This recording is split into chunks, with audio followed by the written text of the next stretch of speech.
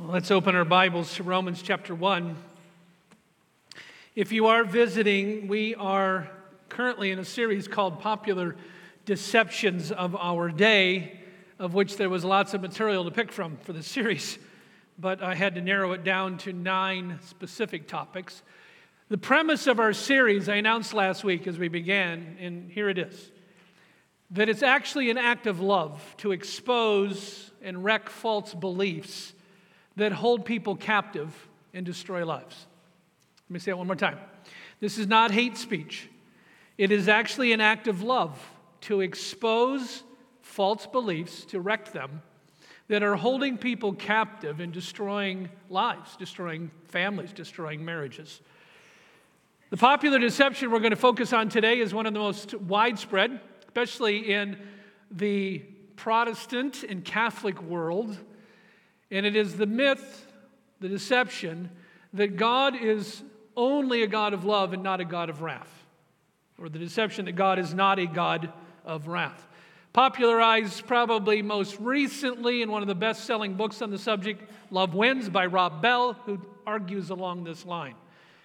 To address this deception, we're turning to Paul's letter to the Romans, chapter 1, in one of the most condensed concentrated text on the wrath of God. In fact, this is Paul's longest letter, and he spends the first 3 chapters outlining the depravity of mankind, the bad news before we get to the good news, which occupies then the rest of his book. This is not an easy section, but the issue is not, do I like a doctrine?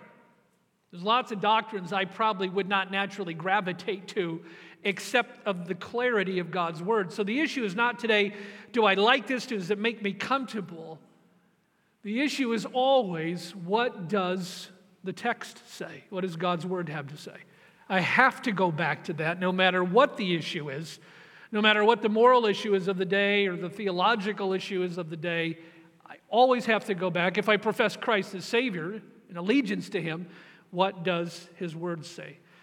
And Paul's argument here today is that we can't understand the gospel and our need for salvation apart from a knowledge of the wrath of God. In other words, before I can accept the good news, I have to be aware of the bad news. And that's the problem when I throw away the bad news. There's no more need and understanding then among the people for the good news. So we're going to dive into this section, one of the most detailed and concentrated on the subject. Paul's telling us 2 things from verses 18 down through verse 32. And we're simply going to follow the text. A lost art today for our culture as more and more of us are raised on screens and more of us are diverted and distracted all the time by screens. To follow a text, to follow the words and the grammar and the context is increasingly a lost art. And yet this is what God inspired, and so this is why we turn to it and follow Paul's argument. So 2 things Paul's going to show us from verses 18 down to verse 32. Number 1, he's going to talk about God's wrath as it is revealed. And then secondly, he's going to give us the reasons behind that wrath, the why. So we have the what and we have the why this morning. So let's begin with the what, God's wrath revealed, verse 18, which is probably the most cogent, clear verse in the New Testament on the wrath of God. For the wrath of God is revealed from heaven against all ungodliness and unrighteousness of men, who by their unrighteousness, or who in their unrighteousness, or some translations, who in their wickedness, are suppressing the truth and suppress it. So Paul starts to unfold the details of the gospel in Romans, and he begins with an extended discussion, chapters 1, 2, and 3, on the doctrine of sin and the wrath of God. The problem is the doctrine of the wrath of God goes against almost everything in our culture, and even in the culture of many churches. I was watching an interview with Ellen DeGeneres a number of years ago. She was asked point blank, do you believe in God? She said, well, sure. Then she immediately added, I believe in a God of love, not wrath. She was very clear. Charles Darwin, most of you know the name, in his autobiography written just a couple years before he died, Charles Darwin was an atheist, and he wrote these words. I can hardly see how anyone ought to wish Christianity to be true. For if so, the plain language of the text seems to show that those who do not believe, and this would include my father, my brother, and almost all my best friends, will be everlastingly punished. This is a damnable doctrine. Close quote. The words written about 5 to 6 years before he died. The original Greek word for wrath in verse 18 refers to a deep, settled, determined indignation.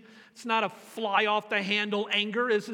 But it is a settled indignation, anger towards all, and a hatred towards all that is evil.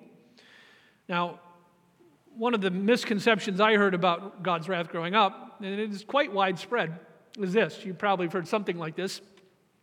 Oh yeah, the God of the Old Testament, yeah, he was mad. God of the New Testament is a God of love. You heard that before? That's a very common bifurcation of the issue. God of the Old Testament, God of judgment, wrath. God of the New Testament, God of love. D.A. Carson, one of the best New Testament scholars on our planet, he said in his little book on the love of God, he said, actually, when you get to the New Testament, what's interesting is that God's wrath and love are both amplified, intensified, and ramped up. Both his love and wrath. And this is nowhere more clear than the preaching and teaching of Jesus when it comes to God's wrath. In fact, in Jesus' most famous sermon, Sermon on the Mount, we come to verses like this. Anyone who calls his brother a fool will be in danger of the fire of hell. Matthew 5:22. That's Jesus, the gentle shepherd. Or Matthew 7:13 and 14. Enter through the narrow great gate, for wide is the road that leads to destruction. And unfortunately, one of the greatest tragedies of our day are churches, seminaries, and clergy who are watering down both the love of God and the wrath of God and not teaching them accurately. I found it interesting that well over 60 years ago, seeing this trend, Dr. Richard Niebuhr, who taught at Yale Divinity School, not a friend of evangelical Christians in any sense, but a perceptive, honest liberal, said this about the gospel of liberalism, theological liberalism. And he was saying it somewhat as a critique, but he also is in this mainstream. He said the gospel of theological liberalism is that a God without wrath brought men without sin into a kingdom without judgment through the work of Christ without a cross. That's the gospel of liberalism, the theological gospel of liberalism. God without wrath brought men without sin into a kingdom without judgment through the work of a Christ without a cross. And yet, young people, kids, ladies and gentlemen, if Jesus is telling us the truth in Matthew 5 and Matthew 7, I believe he is. If he is telling the truth, then one of the most loving things I can do is to share that with those I care about. First of all, to believe it, but then to share the truth. Why? Because you share a warning because you love somebody, right? You don't say to your 2-year-old, don't stick a knife into a light socket because you hate them. You say it because, why? You love them. You don't say to your 3-year-old, don't run in the street chasing the ball because you hate them. You say it because you love them. You don't say to your 5-year-old, don't get too near the cliff because you hate them. You say it because you love them. One of the most honest things we can do is if something's true, especially something like the wrath of God, is to teach it clearly, both in our personal lives, in our churches, from our pulpits, because the Bible teaches it. And to remind ourselves and our children and our grandchildren and those we care about that a primary reason Jesus even came and gave his life was to rescue believing sinners from the wrath of God. If you have any doubt, just turn over a couple pages, chapter 5 of Romans, verses 8 and 9, where we are told explicitly of God's love for us in rescuing us from wrath through the cross of Christ. In fact, this is a verse a little bit like John 3:16, where you have mentioned love and wrath in a very short space Romans chapter 5, verses 8 and 9. Just follow Paul's wording in what he's saying. But God shows his love for us. Now, most of us, when we think God showing his love for us, we're thinking of warm feelings of affection. And that's certainly part of it. But God shows his love for us in that while we were sinners, still sinners, Christ died for us. So there's his love declared through the death of Christ. Since, therefore, we have now been justified by his blood, much more shall we be saved by him, by Christ, from the wrath of God. From the wrath of God. So primary reason that Jesus came and fulfilled the law and then gave his life, rose from the dead and ascended to heaven is to rescue sinners from the wrath of God if they will repent and believe in him. So that's the wrath of God revealed. The announcement that God's wrath is revealed throughout the world to all cultures and mankind.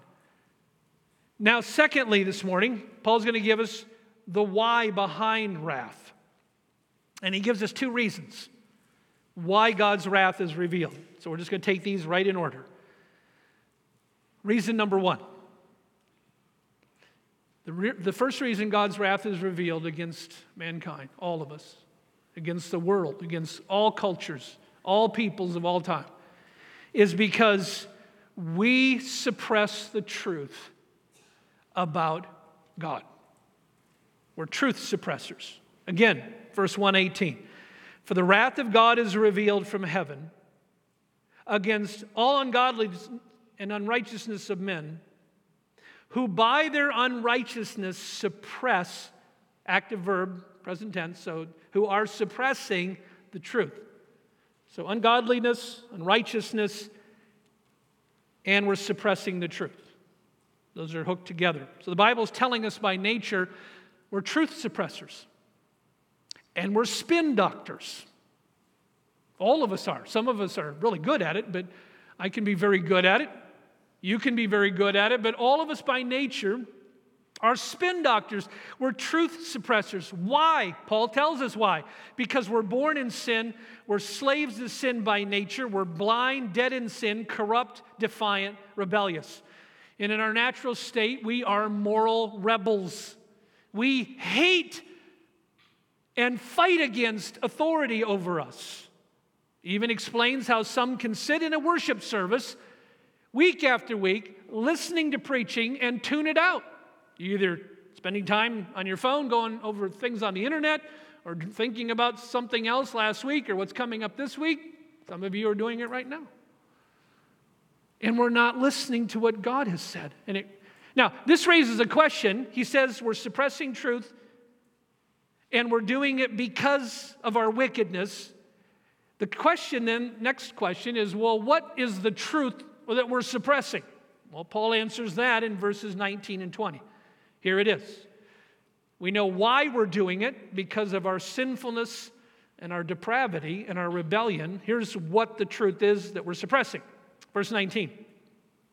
For what can be known about God is plain to them because God has shown it to them. That's us. For his invisible attributes, namely his eternal power and divine nature, have been clearly perceived. It's not foggy. It's clear because he made it clear. How long has it been going on? Ever since the creation of the world. In the things that have been made, and the result is, so they are without excuse. There's a very clear logic that is driving the wording in this text. So what's being suppressed is information about God's eternal power and divine nature. It's been clearly revealed, clearly perceived, because God made it clear. It's been going on since creation, and the result is that human beings are without excuse. Dr. Michael Behe, some of you may know the name, a biochemist at Lee University, wrote a book a number of years ago called Darwin's Black Box. Became a bit of a bestseller. As a biochemist, he said this. He said, the more we study life at the molecular level, the more it screams out, designed. designed. See, the theory of evolution is the lie that random processes produce the beauty and the complexity around us, and it removes God out of the picture. That's why Charles Hodges, the great Princeton theologian, in a little booklet he wrote back in the 1920s, What is Darwinism? After he finished explaining what Darwinism was, he finished up by saying, what is Darwinism? It is atheism. Because at its core, it's removing God from the picture and trying to explain all the beauty and complexity around us by mutation and natural selection, not by God. Now, Romans 1, Paul is telling us there's no such thing as an honest atheist. I mean, that's what he's saying here in these first few verses. In other words, all human beings know, if you stand out on a starry night, if you look out at the mountains and the oceans, as you look up, as you look around, every human being knows there's an all-powerful God. In fact, the revelation of God coming through nature is so clear, according to verse 20, no one can say, I didn't know. Not the most remote tribal person could ever stand before God someday and say, I didn't know. It says right here, every single human being who's ever lived, standing in the light of God's revelation of himself through creation, is without excuse.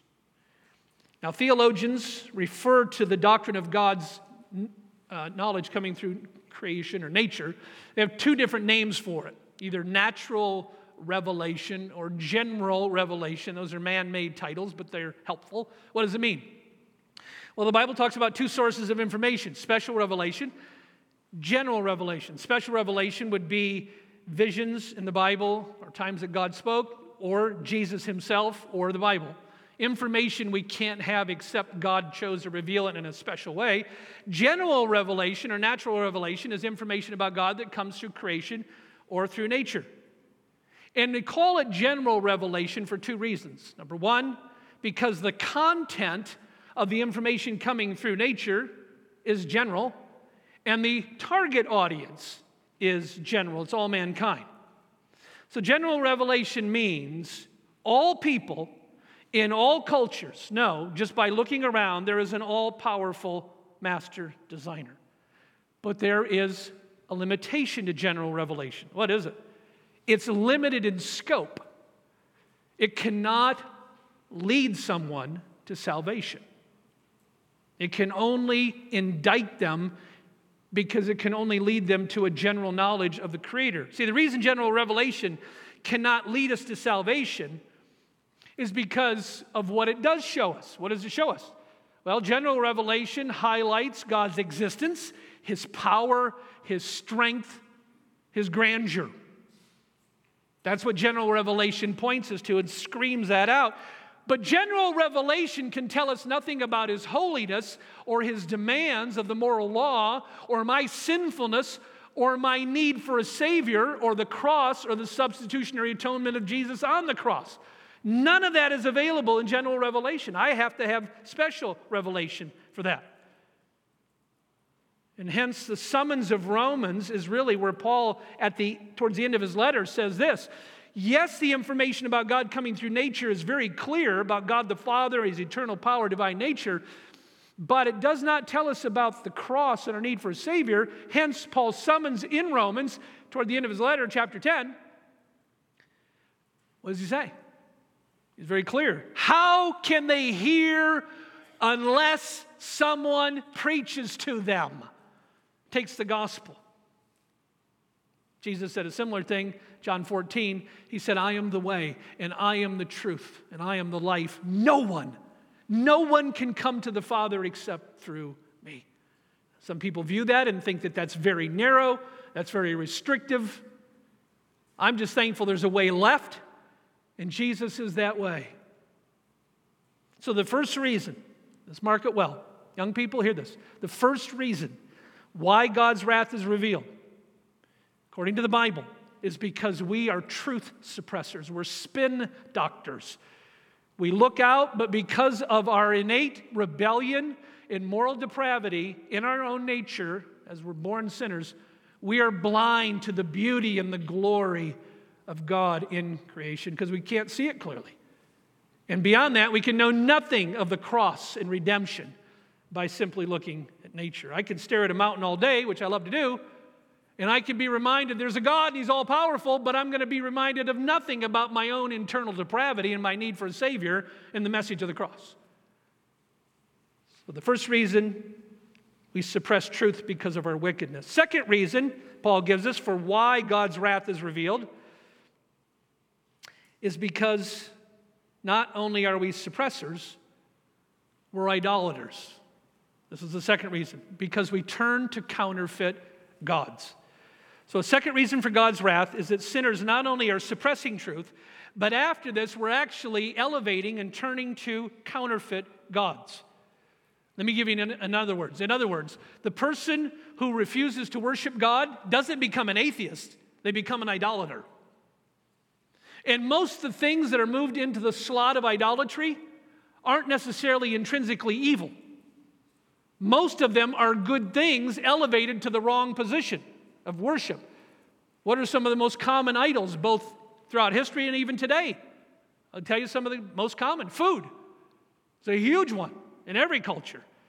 Sex, children, health, a spouse, travel, religion, career, sports, leisure, money, pleasure.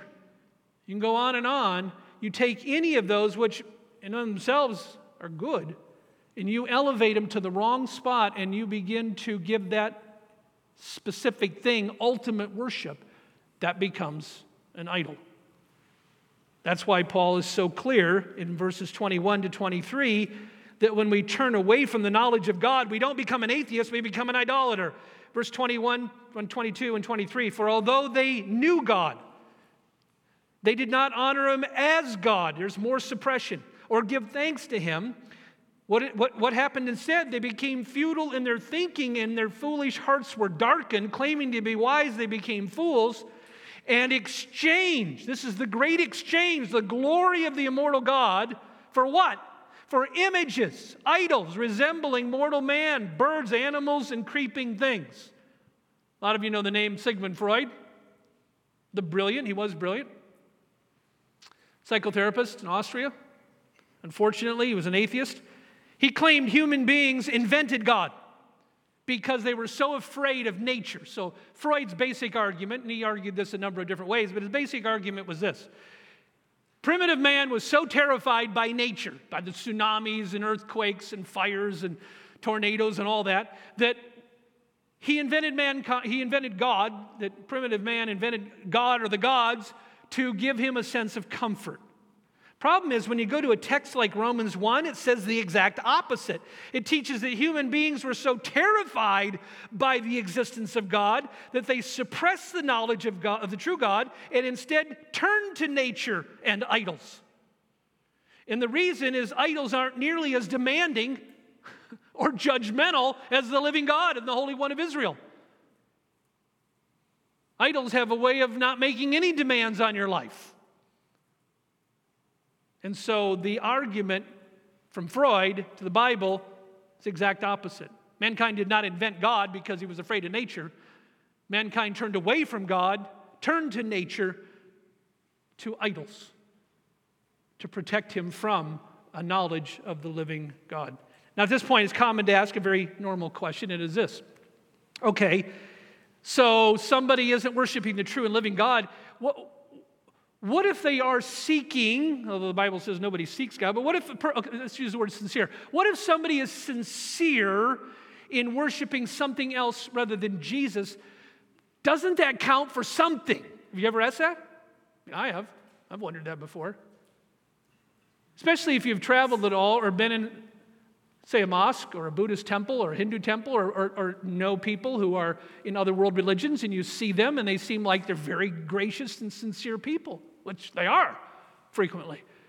And you ask, well, doesn't sincerity count for something? Well, you got to go back to the text. Paul's answer to that question in verses 22 and 23. Worshiping a false god or worshiping idols, even sincerely, number one, we're not saved by sincerity. And secondly, it doesn't excuse God's wrath. Why? Because revelation of Him in nature is so clear. So actually, not only does worshiping an idol or a false god not help us, it actually compounds our guilt because we're doing it in a flood of clear information about God who is all-powerful. And again, sincerity, no matter how sincere, isn't what saves us. Psalm 14:12. There is a way that seems right to a person, but in the end, it leads to death. Now, the rest of Romans 1 describes then a very tragic downward spiral of both individuals and cultures that have turned away from God, suppressed the truth about God, and chased anything else but. 3 times, Paul's going to say between verses 24 and 28 that God gave them over. This is a very disturbing section, friends. So what is this path? There's at least 3 steps mentioned for either individuals, cultures, or nations that have turned away from God and begin down this other path where God finally says, okay, you're done with me, go your way. And then everything starts falling apart for that person or that culture or that country. What are those 3 steps? Well, the first step down the path of depravity is when a person or a nation tolerates sexual sin. Verse 24. Therefore, God gave them up or turned them over in the lust of their hearts to impurity, to the dishonoring of their bodies among themselves. So the first step down the path of depravity to God turning a person or a culture over to themselves is when there's a toleration of sexual sin, either in my own life or the life of our culture or country. The second step down the path of moral disintegration is a toleration of homosexual behavior, verses 26 and 27. For this reason, God, here's the second time, gave them up or turned them over to dishonorable passions. Now, 2 things are going to be mentioned: lesbianism and male homosexuality. Both are going to be mentioned here. For this reason, God gave them up to dishonorable passions. For their women exchanged natural relations for those that are contrary to nature. And the men likewise gave up natural relations with women and were consumed with passion for one another, men committing shameless acts with men and receiving in themselves the due penalty for their error. So step number 1 of moral disintegration is tolerating sexual sin, verse 24. Second step down the path of moral disintegration is a toleration of homosexual behavior. The final step of just God turning someone over or a culture over to itself is celebration of evil and moral perversion. And that is in verse 32. It's not enough to tolerate. We're even seeing that today. We're being told we have to celebrate moral perversion. Although they knew God's righteous decree that those who practice such things deserve to die, they not only did they do them, but gave approval to those who practice them. They're encouraging it. Now, very interesting, the Bible tells us that God's judgment then isn't just a future thing. It is. There is a doctrine of hell that's very real and the day of final judgment. But follow what Paul's doing here. He's telling us that not only is God's judgment something in the future, but actually it's something that begins in this life. Paul is telling us that the sins being described in verses 24 down to verse 32, namely the spread of sexual perversion, homosexual behavior, violence, crime, rebellion against authority, these are signs that God's judgment has already begun. You see? On a person, on a culture, on a nation. And that is why Christians in our country today should be terrified and should pray like never before, because we are in that final step today and have moved into it rapidly in just the last few years, where we're being told it's not enough to tolerate it, we need to celebrate it, and if you don't celebrate it, you will be crushed. And we're going to need to be, for believers in Christ, men and women of compassion and courage if we're going to stand up for the gospel in Christ. All right, before we go to the Lord's table this morning, what is Romans 1 calling us to do? And I want you to love your attention here. Young people, kids especially, hear this. There's at least 3 very strong summons coming from Romans chapter 1. Number 1, and this one's going to sound counterintuitive. Remember that God's wrath is part of the good news of the gospel. You may say, what? It is. How so? Well, let me give you an example. One of my favorite writers, Miroslav Volf, is a theologian from Croatia. He originally was a theological liberal. He's a brilliant academic mind. He teaches today at Yale Divinity School. As a theological liberal, he lived through the Bosnian genocide. As he watched that thing unfold, and I had a friend who was a missionary in Bosnia at the time and watched it. Becky and I were in Bosnia at one point soon after the genocide, and we still could see the remnants of war. It's just a war-torn country. Miroslav Volf said this. He said, I used to believe God was not a God of wrath, but then I lived through the Bosnian genocide, and I realized that now I would rebel against God if he wasn't a God of wrath and judgment. You ask, well, why? Because, he said, any God who simply ignored genocide in the afterlife, or child abuse, or rape, or torture, or murder, or adultery, would not be a loving God. A loving God sets things straight. A good judge doesn't just turn a blind eye to the evils of the world.